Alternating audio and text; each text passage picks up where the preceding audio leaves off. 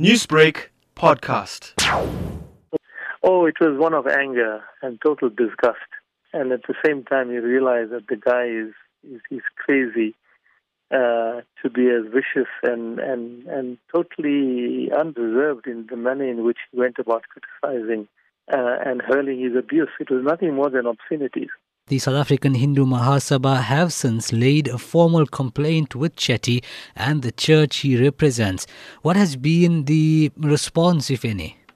Well, the Human Rights Commission, they have their own procedure. It takes some time before they actually investigate it, so we'll wait for them. But as far as the church is concerned, we've gone beyond that. We're now we haven't had a response yet, but we're going above that particular church, and we're trying to engage with one of the senior leaders in the Christian community, Bishop Reuben Phillips.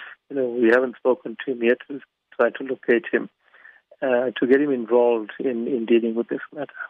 Now, Ashwin, what do you make of the retraction and the apology that Chetty has since made?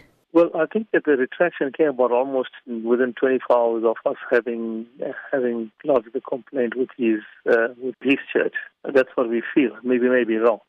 And then, of course, there was also a fair amount of outrage expressed in the media, in the social media, where Hindus understandably expressed anger and wanted immediate action taken against him. And there was a fair amount of emotion. And the anger coupled with the emotion was quite strong at the time. The retraction came back very quickly.